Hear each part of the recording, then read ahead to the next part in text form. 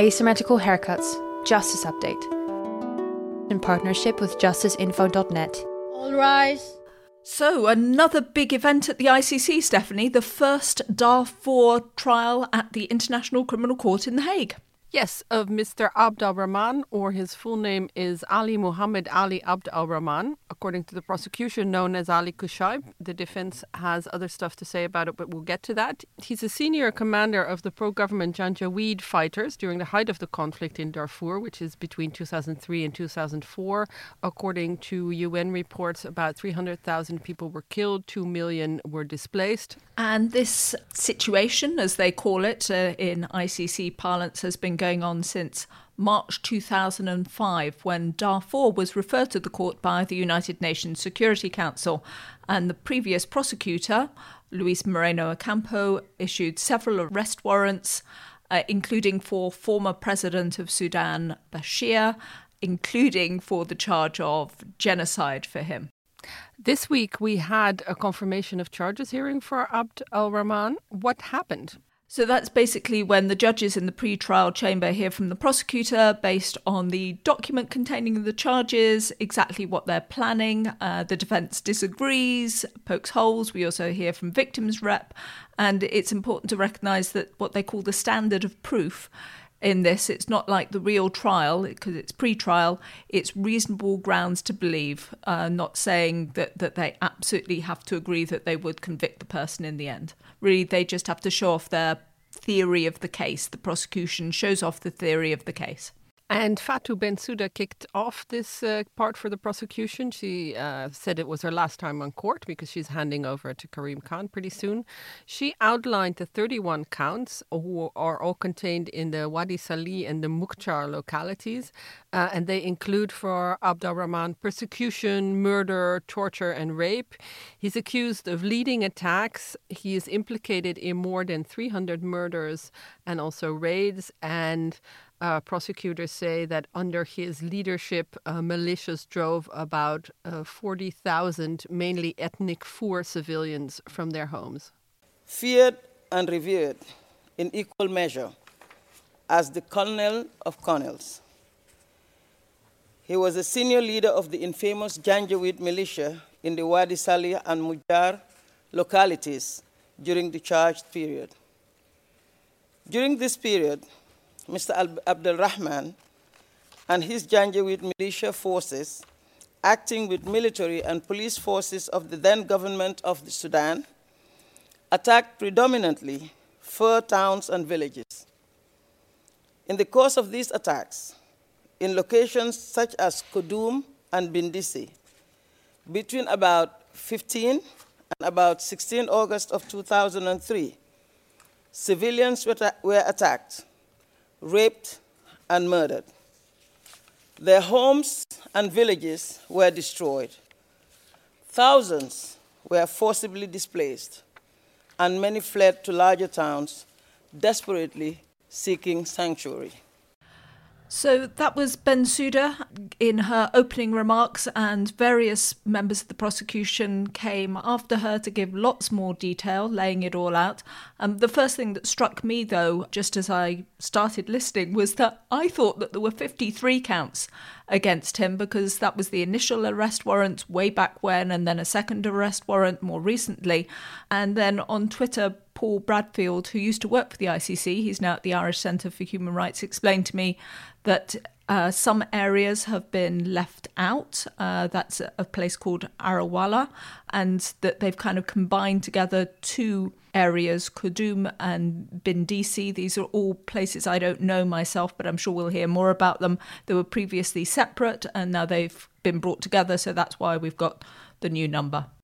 What I also found remarkable is that Bensouda really stressed how senior this leader was, and the colonel of colonel and that kind of thing, which of course makes for very nice headlines in my stories.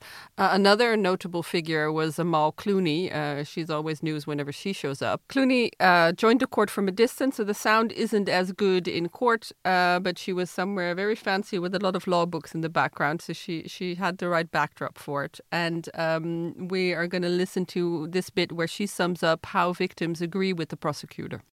As the evidence shows, the suspect in this case was not only commanding his men from afar, nor merely present, but as the prosecution put it on Monday, he was a knowing, willing, and energetic perpetrator who would show no mercy to his victims. We have now heard a detailed account about his actions, commanding thousands of troops, choosing the routes for fighters, ordering them to shoot and kill, supervising arrests and the loading of cars to execution sites, beating detainees with his axe and whip, and when he felt like it, killing them. I also found it interesting in her opening remarks, she'd actually said that the victims disagreed with the prosecutor on one particular thing, that they'd wanted Abd-al-Rahman to be prosecuted also with genocide. They wanted further investigations, if possible, into what he had done. Yeah, I think for the victims' lawyers and also for the prosecutor, it's very important that finally somebody from the Darfur conflict is or could go on trial. So they want to kind of maximize the amount of charges. Somebody who definitely doesn't want to maximize the amount of charges was defense lawyer Cyril Lauchi. He spoke in French, and we're going to listen to a bit of his defense strategy presenting. He basically says that his client is a scapegoat. He was a simple pharmacist with the military, and he refused to participate in things, and also adding that he is apparently not the only Ali Kushaib around. Monsieur Ali Muhammad Ali Abd-al-Rahman est un taïcha. Il appartient à une de ces tribus qui a refusé l'appel aux milices tribales, qui a refusé de participer à la contre-insurrection dans laquelle tous les crimes que le bureau du procureur nous a décrits ont été commis. Il y a sans doute une autre raison, il n'est pas le seul taïcha au Soudan, il y a sans doute d'autres raisons pour lesquelles lui précisément a été visé et désigné comme étant Ali Kushaib. Nous ne les connaissons pas. Tout ce qui nous importe, c'est que le bureau du procureur n'a pas rapporté la preuve que M. Ali Muhammad Ali Abd-al-Rahman pouvait être Ali Kushaib ou pouvait avoir exercé l'autorité que le procureur décrit pour commettre les crimes qui sont dans le document indiquant les charges.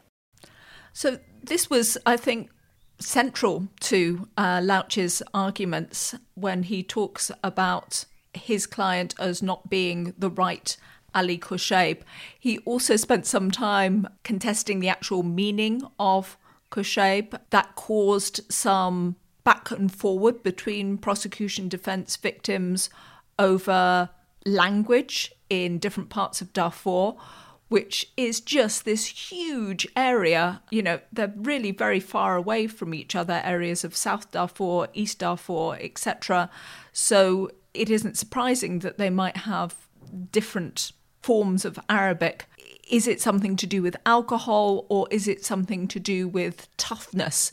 That was, you know, what came out, that Amal Clooney said that her victim said, look, it's all to do with being a tough person. That's why he's got this nickname. Now I'm really fascinated how the alcohol gets into the nickname, but I'm sure Lauchi will spend lots of time in court explaining it to us exactly. Another thing that's good to know is that Abd-al-Rahman has yet to make a plea. Of course, when he gets arrested, they don't make a plea because the charges haven't been confirmed yet. So only after you have confirmed charges could you actually enter a plea. And what usually happens is once they finally get to a trial, the charges get read out, and at the start of the trial, the suspect at the ICC gets a chance to enter a plea. And we should also remind people, therefore, as to how he got arrested, because this is also an interesting one. He was in the Central African Republic, and he apparently surrendered himself. The ICC's registrar, Peter Lewis, later thanked authorities both of the CAR and of France and of Chad, and of course the Netherlands, who are the host country for the ICC, and of the UN peacekeeping mission in the CAR MINUSCA. So, you know, I'm sure there's a story there as to how exactly he emerged into the ICC's custody. Yeah, and the defense is making a big kind of deal of it that he surrendered to clear his name. But I'm sure that's all going to be played out very widely in court if Mr. Lauchi's appearance at this confirmation of charges hearing is any indication. And we know that this Darfur situation is a really significant one for the ICC. It's a big set of events and they have big arrest warrants. What else do we know about how that's playing out?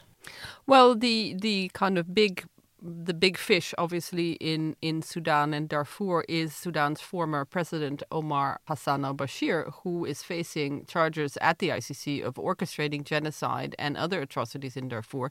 He was overthrown in 2019 and he remains in prison in Khartoum, but the new leaders of Sudan are kind of saying that they want to work with the ICC to see what they're going to do.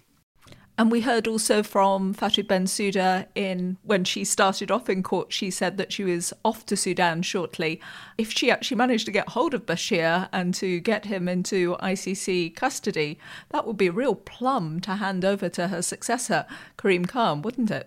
That would be a really nice departing present. I think from what we're hearing from Sudan, or what we've heard from Sudan, is that they're trying to maybe put him on trial in Sudan for some of the same crimes, trying to get kind of a complementarity thing going. But they've been talking about that for a while, and we don't see a lot being set up in Sudan. So I wonder how much willingness there really is to try him for those crimes in Sudan, and how difficult it would be, or how easy it would be for the ICC to get him to The Hague, even though he's in detention in Khartoum. Meanwhile, let's wait for the judges to rule on this confirmation of charges in the Abd-al-Rahman case. Let's wait for that. I don't think there's a deadline. I remember that from the expert report that they should have deadlines. Or they want deadlines, but we don't have any yet, so we don't really know. Usually a couple of months at least.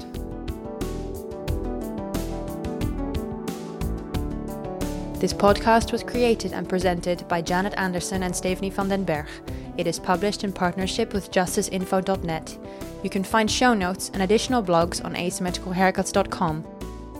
It is recorded in the Hague Humanity Hub, home to a community of innovators in the field of peace, justice, development and humanitarian action.